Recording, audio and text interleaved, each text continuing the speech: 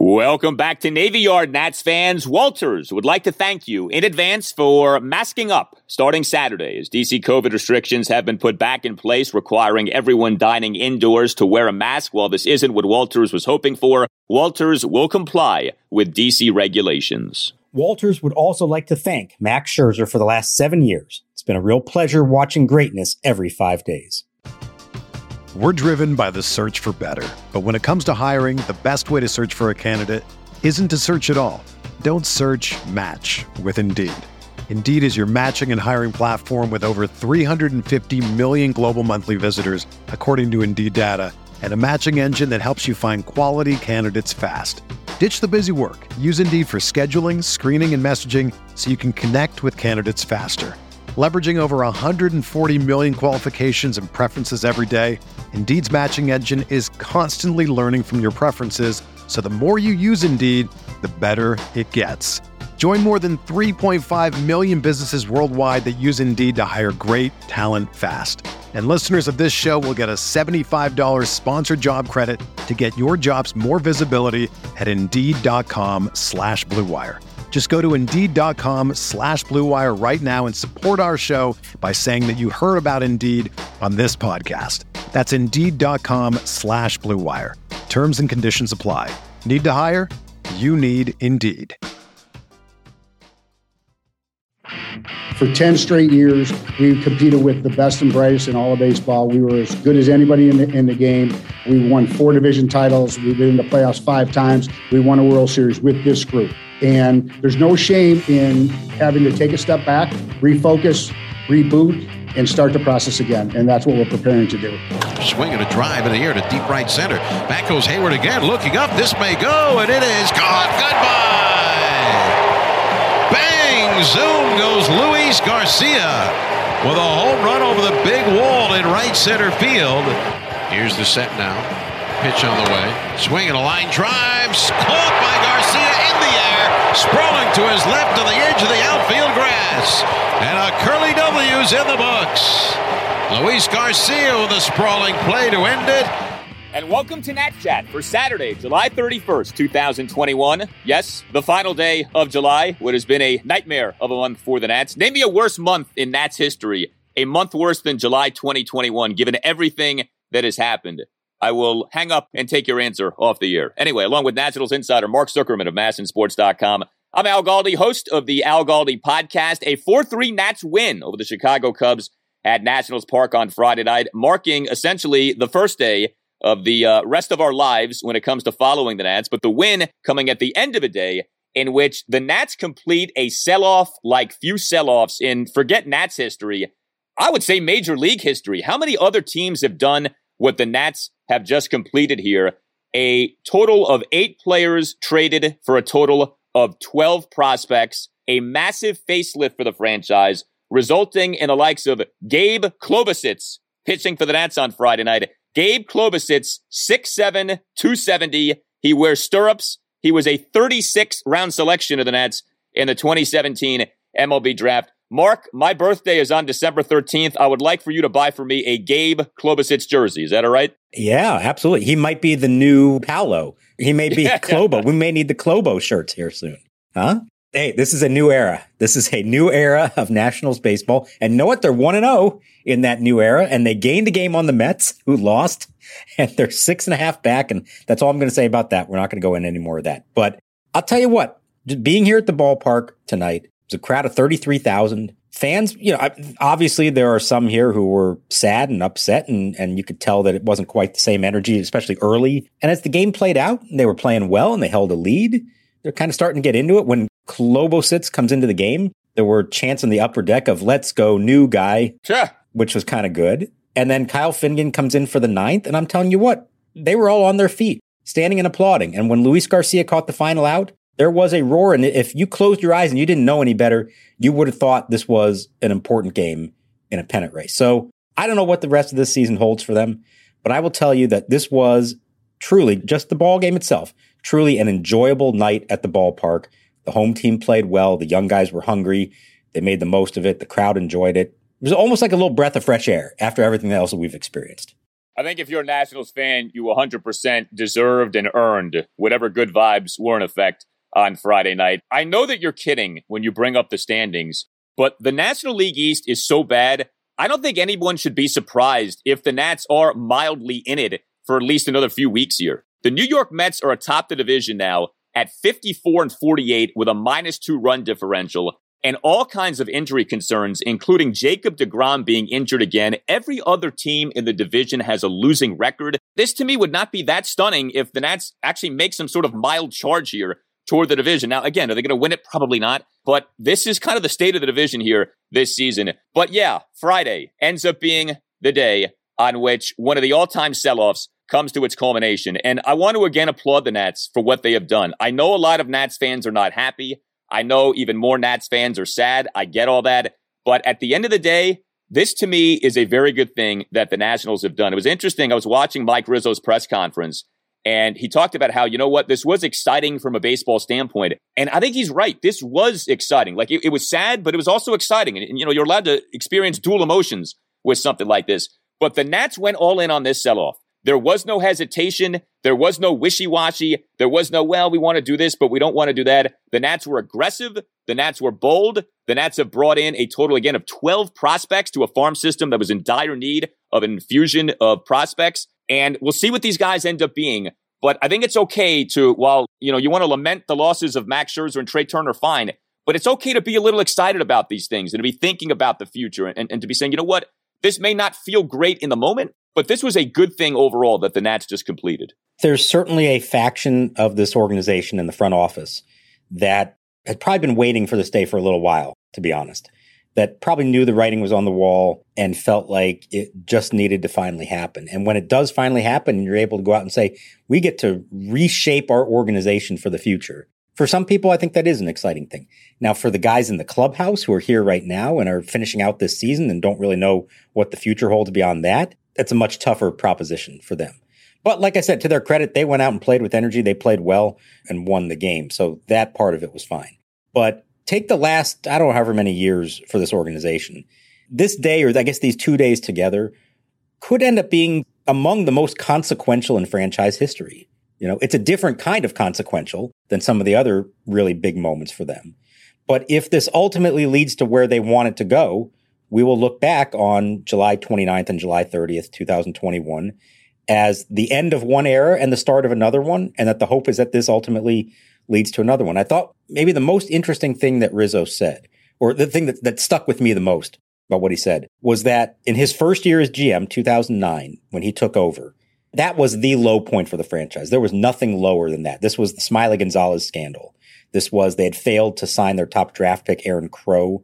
They hadn't yet drafted Steven Strasburg. They were coming off a 100-loss season. That was the low point. We started this thing in 2009, way below where we're at today as far as organizationally, and it took us 3 years to win 98 games. Their first division title, and you saw the beginnings of the core group that now would lead them all the way to ultimately to a World Series in 2019. And he said where they're at right now is in a much better position than that was in 2009. Now, obviously, they got a long way to go, but if he feels like they did this once in 3 years, starting from the absolute basement to get to 98 wins, and they're in a better position now, you know, maybe it's not as daunting a task as it sounds. Let's see. There's a long way to go. A lot of things have to happen.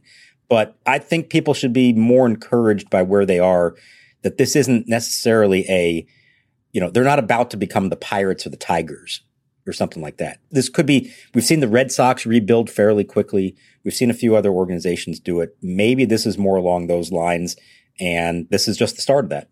I agree with Mike on that. This does not have to be some 5-year walk in the wilderness in which the team loses 100 games each season. You can rebuild quickly. You can refuel the plane in midair, and I think the Nats are going to try to do that here. I know prospect rankings aren't everything, and there is that saying in baseball of prospects or suspects until proven otherwise. But if you go to the updated list of the top 100 prospects in MLB per MLB Pipeline, the Nats now have 4 of the top 100 prospects in the sport. It was not that long ago that the Nats had 0 of the top 100 prospects in the sport. But Keibert Ruiz is at 41. Josiah Gray is at 42. Cade Cavalli is at 77. And Jackson Rutledge now is in the top 100 at number 89. So this is I think, reason for encouragement. And this is reason to say, okay, all hope is not lost. And while the faces are different and the names now are different, there is reason to believe that success isn't going to be, 5 years down the line, that things could be better sooner rather than later. Now, with these additional trades that were either finalized or executed on Friday, I have to ask you about the stunner. And when I got told this, I was actually doing a radio interview. I was on Bram Weinstein's show, and he says to me at the end of the interview, breaking news, the Nats are trading John Lester. And I was like, what? There was a market for John Lester? All right, I'll let you go with the breaking news. John Lester was traded to the St. Louis Cardinals for an outfielder. Lester got traded. And sure enough, there was. The Nats traded John Lester and his 5.02 ERA to the St. Louis Cardinals for this outfielder, Lane Thomas, who I know his stock has fallen, but he is noted as a fast base runner, a good defensive outfielder. I mean, whatever. If you got a bag of balls, that's a win. But how did this happen? The Nats were able to get something back for John Lester. So I will admit that when the Gomes and Harrison trade to the A's went down, and that was, I think, about 3 o'clock or so, 1 hour before the deadline, in my head, I was thinking, okay, who else is there? Is that everyone? And I said, okay, I think that's all of the veterans who are going to be free agents at the end of this year. So, yeah, I think that's it. And I said, oh, no, wait, there's John Lester. And I said, well, they're not trading Lester. Fat chance of that. So I said, all right, I guess that means they're done. And boy, was I wrong, because right at the deadline, there it was, John Lester to the Cardinals. And there was a lot of stuff to ask Rizzo about, so we didn't get specifically to the Lester trade. But the Cardinals, who are 9.5 out going into the day and not looking like they have any chance of catching the Brewers, gave up a borderline major league outfielder to the Nationals in exchange for 2 months of John Lester. And I am fascinated to see how this all ends up and what the rationale for that was. And good on Mike Rizzo. He literally traded everyone who was potentially available to do that.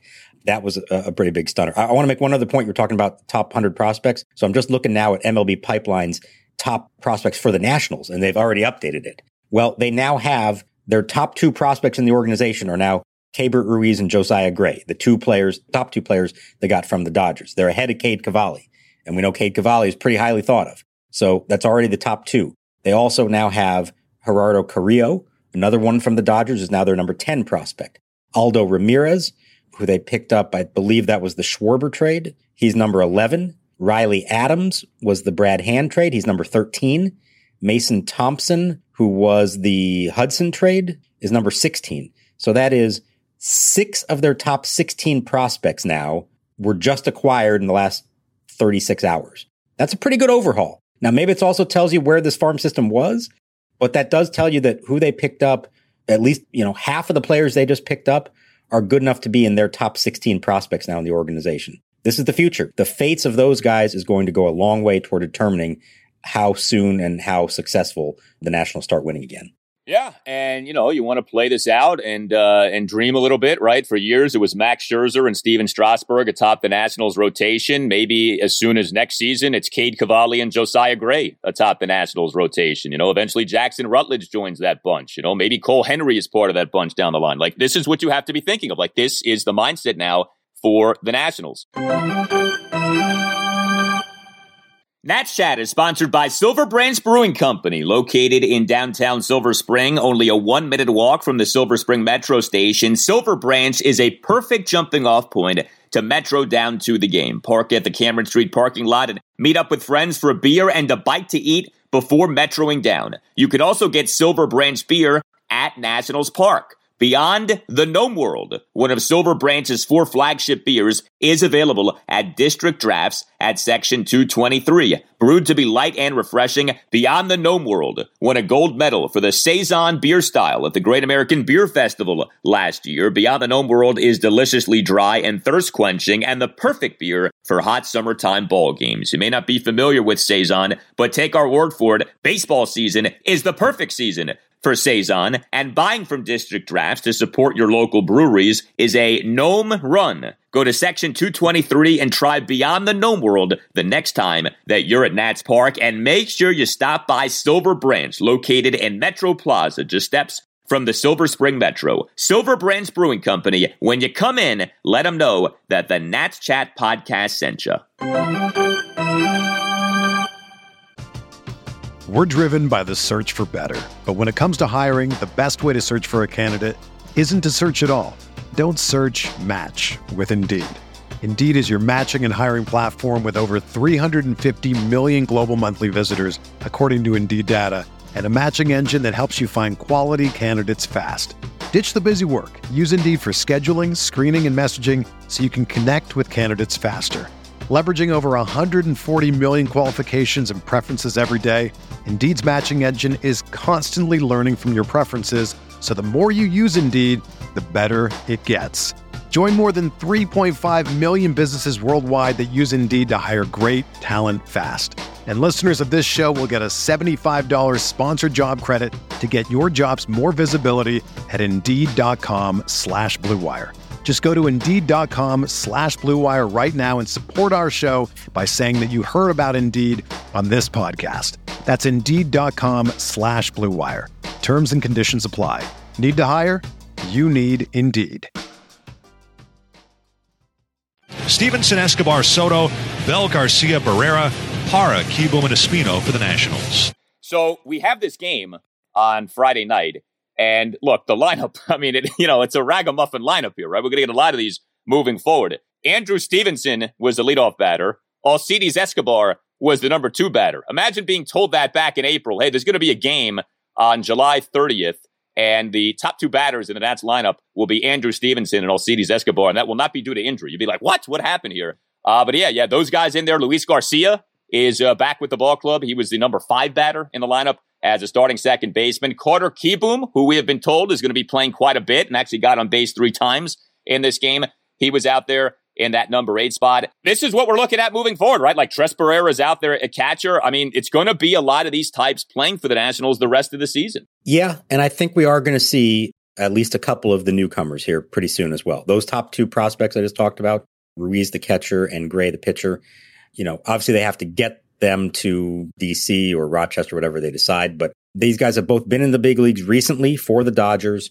Under the circumstances here, I have a feeling that the Nationals want to get a look at them and they don't think it's rushing them necessarily to have them in the big leagues. I think we're going to see both of them quite soon.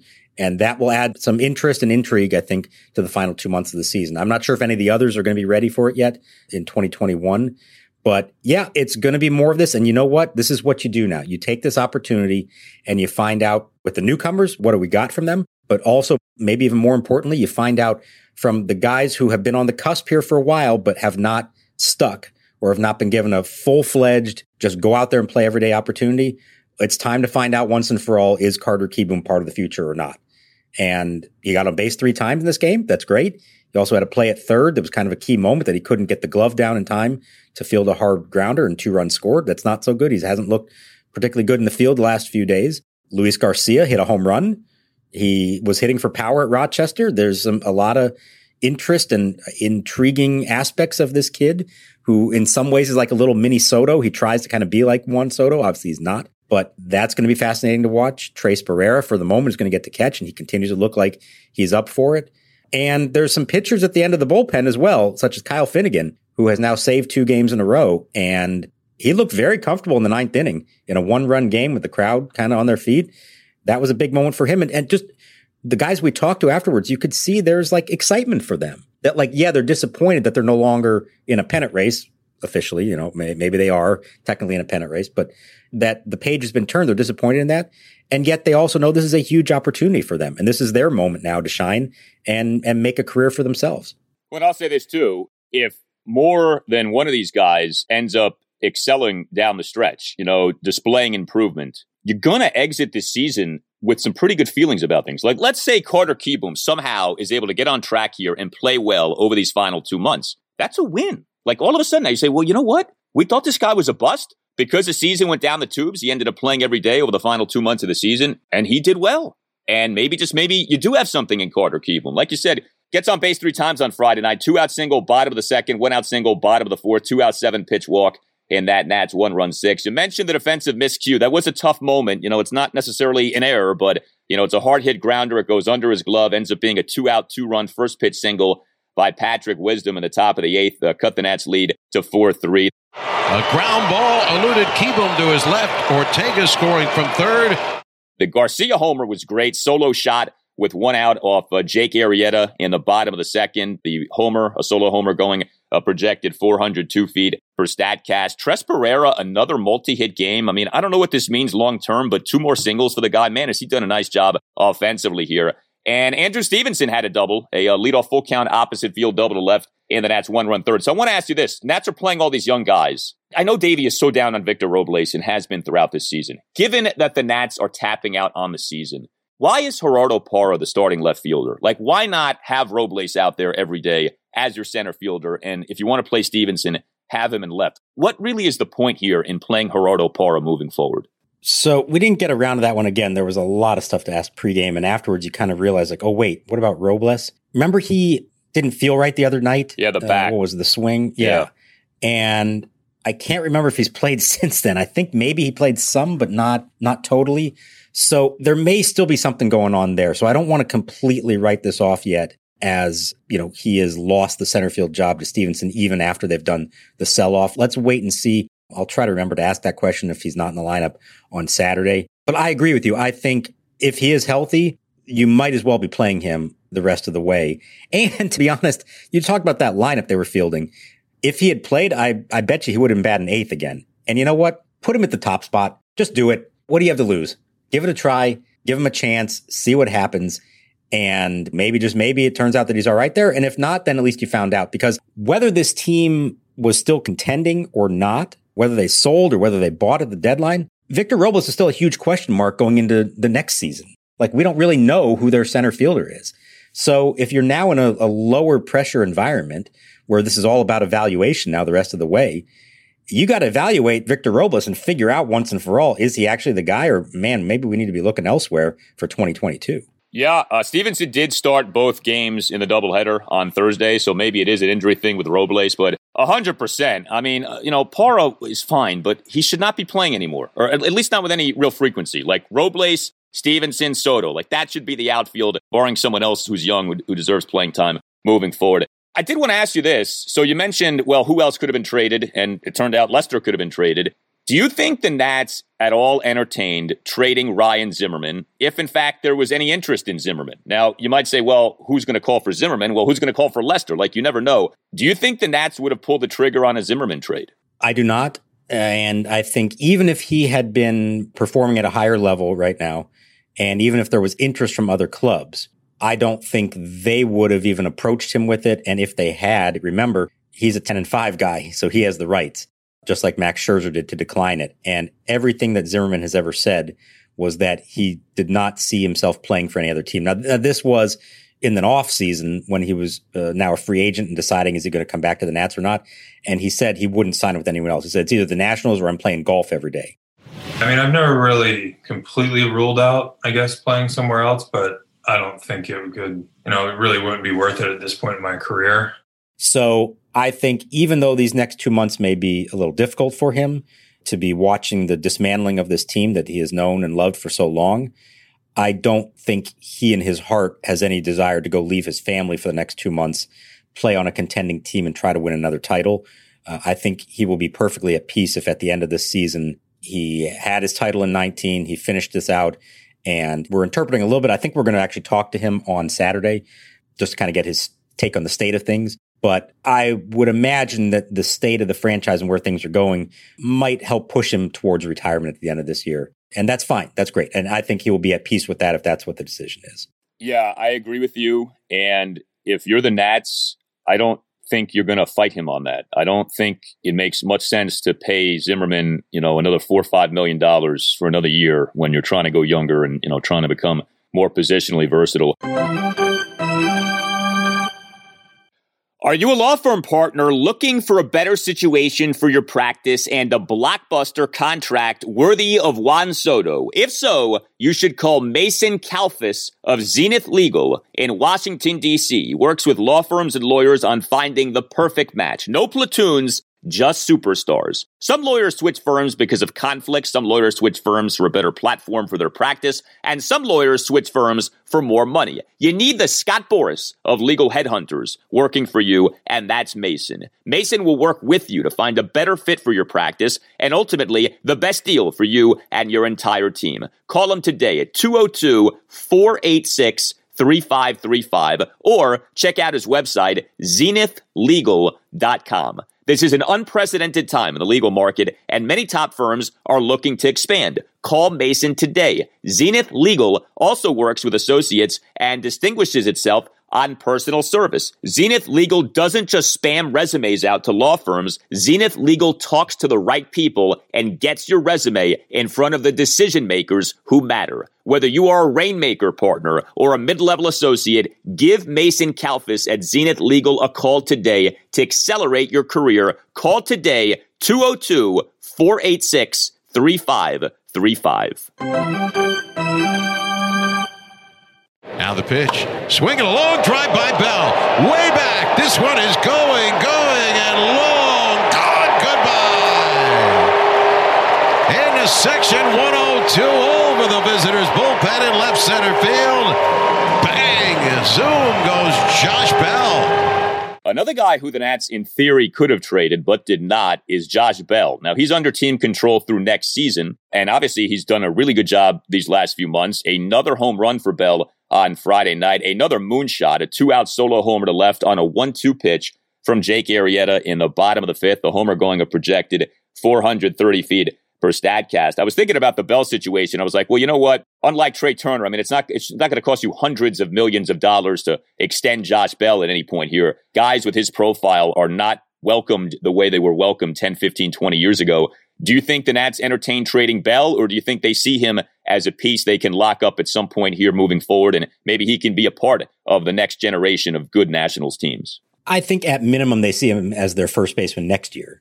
He'll be affordable. He provides a good production. I mean, you still need somebody to hit behind Soto, okay? I know we're all saying like, hey, let's tear it all down. If you're going to go in, you got to go all the way in. Well, you still got to field a halfway competitive lineup and have a cleanup hitter to hit behind Soto.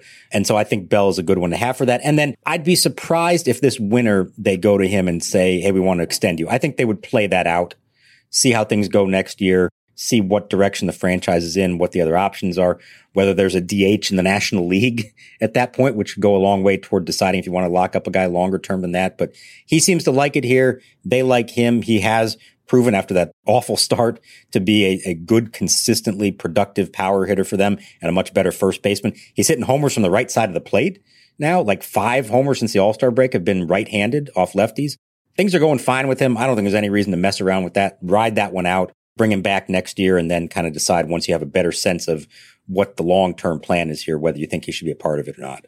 Done a good job this year, and especially defensively, off his defensive track record having been so bad. So I do give him a lot of credit for that. This was a Paolo Espino started game on Friday night. Paolo was good. 1 run in 5 1/3 innings, 6 strikeouts versus 1 walk. You know, you look at Paolo, our guy, I know it's been a little up and down lately, but the secret weapon, over 61 1/3 innings this season. That's in 24 games with 8 starts. ERA of 3.08, a whip of 1.04, 46 strikeouts versus 11 walks. He came into the game with an ERA plus of 1.19 on the season. That's only going to go up with the updated numbers on Baseball Reference on Saturday. I don't know what they think of him moving forward. I mean, it's hard to say, okay, Paolo's a piece for the future. But man, he really has done a good job this season. And I'm sure, you know, a game like this isn't necessarily the easiest thing in the world. He goes out there and he looks sharp. And I would anticipate this guy ends up being someone who, regardless of the outcome for the team this season, you say, you know what, that was really a nice feel-good story, the Paolo Espino story in that 2021 Nats season. 100%. And you know what? He didn't even know he was starting this game out till 4 o'clock when Lester was traded.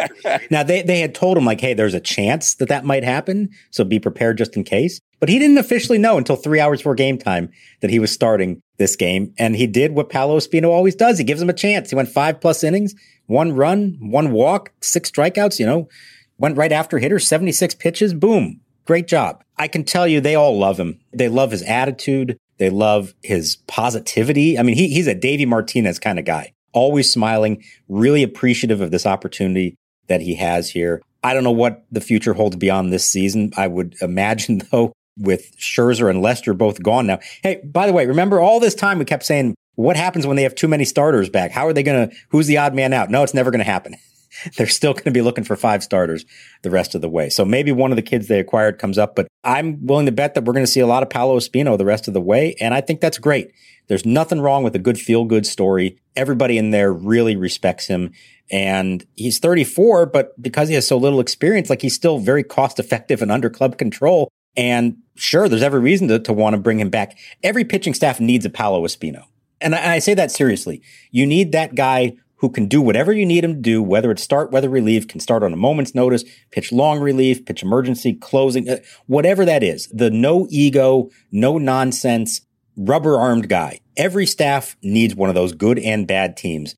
And they found one here in Espino, and they should hang on to him as long as they can. Yeah, the secret weapon should be back for next season. He costs you nothing. And like you said, he brings a value to a ball club that you certainly need. Well, there was more gloom and doom news with the Nationals on Friday. MLB Commissioner Rob Manfred announcing that Starlin Castro has been suspended 30 games without pay and has been assessed an undisclosed fine for violating Major League Baseball's joint domestic violence, sexual assault, and child abuse policy. This has been now a weekly thing. Every Friday we get Starlin Castro news. So it was 2 Fridays ago, July 16th, on which we got the news that he'd been placed on administrative leave. Then the previous Friday, July 23rd, we learned that the stay on administrative leave had been extended through July 29th. And then we get the word on this Friday here, trade deadline day, that Castro's been suspended 30 games without pay, undisclosed fine. The Nats put out a statement saying that they will be releasing Starlin Castro upon the completion of his suspension. Nobody is surprised by this. The way that Davey Martinez and Mike Rizzo had talked about this clearly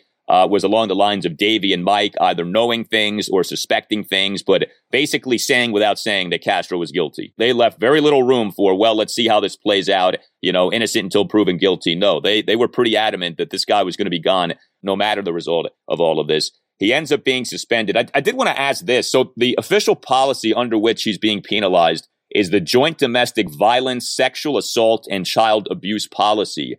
Is this definitely a domestic violence situation? Could this be a sexual assault situation? Like, do we know anything about specifically what he was accused of? No, we don't know the exact nature of it, and I don't think that is something that's going to come out. And let's also, keep in mind here that at this point, no criminal charges have been filed. This is not a court case. This was MLB conducting its own investigation and making its own ruling, and they are entitled to do that. That was collectively bargained by the league and the players. They are allowed to do what they did and impose the suspension on him. And the Nationals are allowed to do what they're going to do, which is when the suspension ends. And in theory, he'd be free to come back and play the final month of the season. And the Nationals are already saying, no, we're just going to release him. And they are allowed to do that under these conditions. So I agree with you that whether they knew that he was guilty or whether they knew that the process would take long enough that they would not have an issue with releasing him, I think they were comfortable saying that. But I do think it shows that they claim a zero tolerance policy on this, and they're backing it up with that. It's, not out of the question to think that if a few things had gone differently in the last week or two, that this team could be in a very different position right now and could really use Starlin Castro's bat for the rest of the season. And Rizzo said, this is before the collapse really of the last week. He said, I don't care who you are, what you make, how well you're playing. On this team, you're not going to be coming back to be with us. We do not tolerate that kind of thing. So I'm going to believe that that's how they would have approached it no matter what. And so it is unfortunately a sad ending to his chapter with this club, but one that I think they had already determined a couple weeks ago was going to be the case. Yeah, you also think about this too. If this never happens, he was another trade piece because he was hitting well. He finally was doing well this season. They could have flipped him potentially for something. Nat Chat Podcast would like to congratulate our partner, the Bethesda Big Train, on their Cal Ripken League Championship as they defeated the Alexandria Aces. Here's the final call from Ben Bobek and Tyler Gallo. Already set, 2-2. Swing and a miss! He struck him out, and the Big Train go back-to-back with a long wait in between, but they finish it and claim their 10th title with an emphatic 4-0 shutout win of the Alexandria Aces. They finish it in 2 going undefeated in the playoffs and claim the 2021 crown. There's some celebrating here, ladies and gentlemen, down in Alexandria. It took almost 2 years and some change for them to do this, but the Big Train have repeated one more time. Now back to the podcast. All right, we have gotten a lot of good emails off the events of the last 48 hours. You can always email us here at the Nats Chat Podcast, natschatpodcast@gmail.com. Email from Ian Peverell. He writes, I'm 20 years old from Alexandria, Virginia. Have been a diehard Nats fan my entire life. I'm a huge fan of both the Nats Chat and Al Galdi podcast. Thank you, Ian. He says, I'm heartbroken the Nats traded Scherzer and Turner, but I knew if the Nats were out of it, they had to move Scherzer. Turner was one of my favorite Nats players from the moment I first heard of him as the player to be named later. I was excited in watching him over the past 5 years. He has blown past every expectation that I had for him. However, I acknowledge that this team is going nowhere and his value was at its highest point. I personally believe the Nats have been on a steady decline since the end of the 2017 season, not 2020. Since the start of 2018, we're 248 and 238. So this is before Friday night. And if you take out the magical run we had in 2019, we're 155 and 169, 14 games below 500.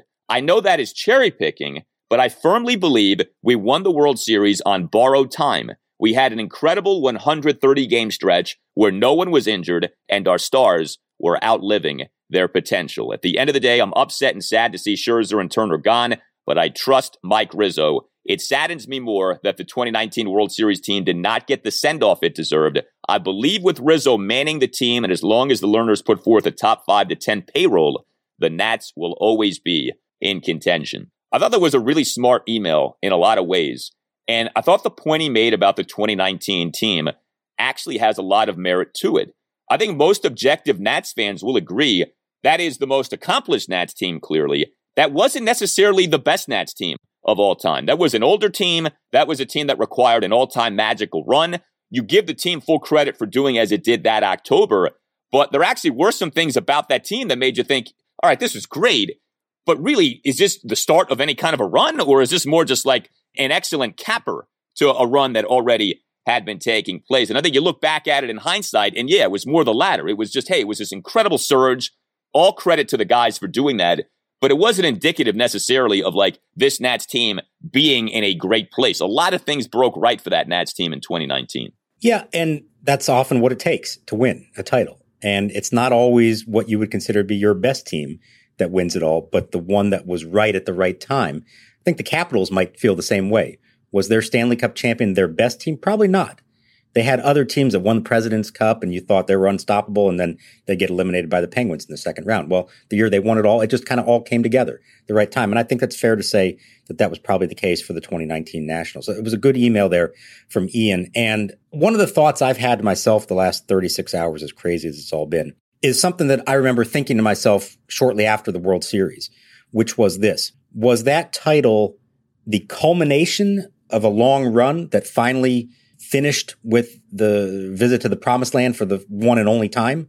Or was that the start of a new era of championship baseball around here? And I didn't know the answer at that time, but I think it's very safe to say now that was the culmination.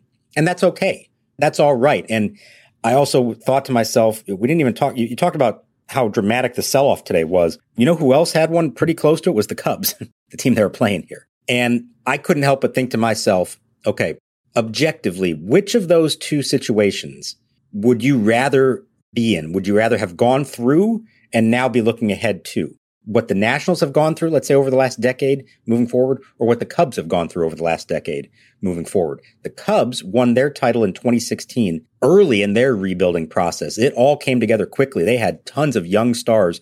And when they won it, everybody said, this team is going to win more. And guess what? They didn't. They never really came that close again to doing it. And now they completely tore that down and they're starting over from scratch as well. So in my mind, I almost feel like I'd rather go the Nationals way, where you slowly built it up. You had your close calls. You had the heartache of postseason failures. And then it finally all came together in that magical way to win it all. And then, yeah, you tried to hang on for 2 years and didn't work out. But at the end of that, I don't think what the Nationals have done the last 2 days is an embarrassment at all. I think what the Cubs have done, you could say that there's a little embarrassment to it, that they should have gotten more out of that group than they did. I don't think we can say the Nats should have gotten more out of the group that they did. Well, I mean, the Nats should have won more than one playoff series in terms of until you got to 19. I mean, the Cubs at least made it to 3 consecutive NLCSs. The Nats, they couldn't win a freaking playoff series until 19. So, I mean, I think it depends on how you want to frame things here. Thank goodness the Nats did do what they did in 2019, because otherwise we'd be having a whole nother conversation right now about the last decade and what ended up being accomplished. But it did kind of build up to that. You're right. And if you're going to kind of go out, that's the way you know, like if you're going to have your peak season, you want it at the end of that run. And they did have that. So there is kind of a like a storybook aspect to all that. The Cubs remind me of the 1980s Mets, because people thought the Mets in the 80s were going to go on a run like that. And the Mets in 86 won the World Series and then never got back to a World Series. You know, they had a decent year like in 88, but then it all kind of fell apart. And the team of the 80s and early 90s ended up not being that. And the Cubs kind of ended up being along the same lines. Got another email I want to get to real quick here. Joel Charney, smart baseball fan. He writes us a lot. He makes a couple of points that I think worth mentioning. Number one, he says, I wrote you earlier in the week saying that the Nats would never do this, especially trade Scherzer. So all credit to Rizzo and the Lerners for having the guts to go all in. I agree with that. I think that's a big thing we shouldn't lose sight of here. He also writes this, I've been so impressed with how Davey Martinez has handled the total insanity of this season. In Rizzo and Martinez, the Nats have great leadership and the future of the organization is bright. How would you like to be a Pirates fan or an Orioles fan? There is no comparison. Well, actually, the Orioles have gotten their farm system into a much better place. But yeah, Davey is impressive. And that presser, and I know Davey cries a lot, but him getting emotional on Friday, you know, you feel for Davey having to say all these goodbyes to guys over the last few days. I'll miss these guys, but we'll always have a special bond, especially the guys that weren't here at 19, but even the new guys, the Jay Hayes, you know, Johnny Lester, we go way back. Yeah, it was the very first question I asked it. And I kind of teed him up a little bit, knowing that his emotions might be high, and asked him to kind of give that general state of things. But yeah, he got emotional right off the bat, and understandably so. And you know how hard this hit him. These are his close confidants, his guys that are now gone. And then, you know, on top of all that, basically his entire coaching staff is watching from hotel rooms because they're not allowed out because of COVID. So, I mean, what a bizarre few days here. You know, he was also asked, did you get a chance to say goodbye to Trey Turner? And the answer was no, because Trey is isolated right now. Trey can't even report to the Dodgers until he's cleared the quarantine. So just everything about it is so strange and bizarre. And it has been an emotional month, to be honest. And I agree. We talked about this after the shooting outside the ballpark. There is no better public voice of this organization right now than Davey Martinez. He says all the right things. He conveys a compassion that is genuine. Even in him talking after the game about the fans and how they were into this game. Like he said, our fans, they mean the world to us. Like that matters to him. It's not an act. It's legitimate. And I do deep down wonder what he's thinking right now, because he's the guy who always just tries to go 1-0 every day. And since he got the job here, he's been charged with trying to win and trying to win big. And all of a sudden, for the first time, that may not be the charge for him anymore. And is he going to be able to do that? Or is he going to not be able to let go of the idea of we're doing everything we can to win today's game? And maybe that's fine if he continues that approach. But there's probably going to be a game here at some point where the thing that the organization wants him to do is to leave a young guy out there and find out how he can handle a tough situation. And Davey's going to be tempted to bring in somebody with more experience and try to win the game. And I'll be fascinated to see how that plays out, whether it's this year, next year, beyond. This is going to be a big change for Davey. This is not what he is used to. He said he hates the word rebuild, and I don't blame him, but this is the situation he's in now. Yeah, well, Davey was with Joe Madden for years with the Rays and with the Cubs, so you would think Davey has an understanding, right, of the big picture, and, you know, you take a step back to take multiple steps forward. You know, with Davey, hearing you talk about him, it strikes me, this is maybe sounds like an odd comparison, but Joe Gibbs used to do the same thing, where like he would invoke the fans, came off like a very nice man and a good person, and it always came off genuine with Joe, and it comes off the same way with Davey. And that, to me, that's a very powerful thing. It's a very good thing to have in terms of like your head coach / manager, someone who comes off like a very likable guy. You understand why players like playing for Davey. You know, he's not a phony. He's not a jerk. Like he seems to be a good person and someone who you really feel like you can relate to. And I think it's a very good thing to have, especially in this day and age with, a lot of things going on. So I just recently started watching Ted Lasso. I don't know if you've seen it. No, I haven't. And somebody had already made this comparison beforehand, and I'm already seeing it like 4 or 5 episodes in. There's some similarities to Davey. It's about a coach who is viewed as kind of a country bumpkin, and he ends up in England coaching a soccer team. He knows nothing about soccer, and he starts winning everyone over with his personality and his genuine caring for everyone and positivity. And there's a lot of Davey Martinez in Ted Lasso and vice versa. I'm fascinated to watch the rest of the series, how it goes.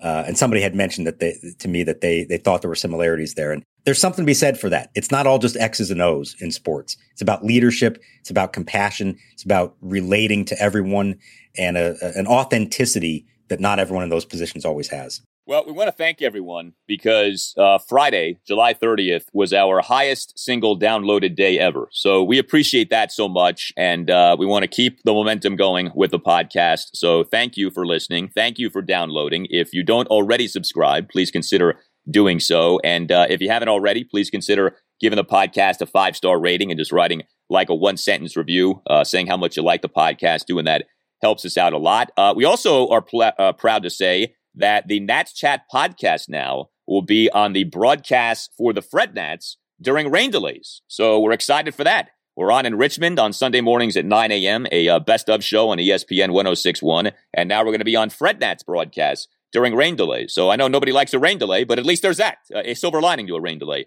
if you're at a Fred Nats game. So we appreciate that so much. All Nationals radio highlights on Nats Chatter, courtesy of 106.7 The Fan. For Mark Zuckerman, I'm Al Galdi. We'll talk to you next time on the Nats Chat podcast. 1-2 from Gray. The 7 pitch to Flores. Strikes him out. First one is a big leaguer for JoJo Gray. The headlines remind us daily the world is a dangerous place. The elites in charge say everything's fine. Stop noticing. But you know better. And your gut knows that time is short to prepare for a world that is 4 missed meals away from chaos. My Patriot Supply has helped over 3 million families become more self-reliant and is the company Americans trust to prepare. Go to MyPatriotSupply.com and secure their best-selling 3-month emergency food kits. Each contain delicious breakfasts, lunches, and dinners, averaging over 2,000 calories per day. Secure at least 1 food kit for each family member. For a limited time, save $200, plus get free shipping on all their Ready Hour 3-month emergency food kits. You're not ready if it's not Ready Hour Foods. My Patriot Supply also has solar power generators, water filtration units, biomass stoves, heirloom seeds, and critical survival gear. Shop MyPatriotSupply.com today. MyPatriotSupply.com.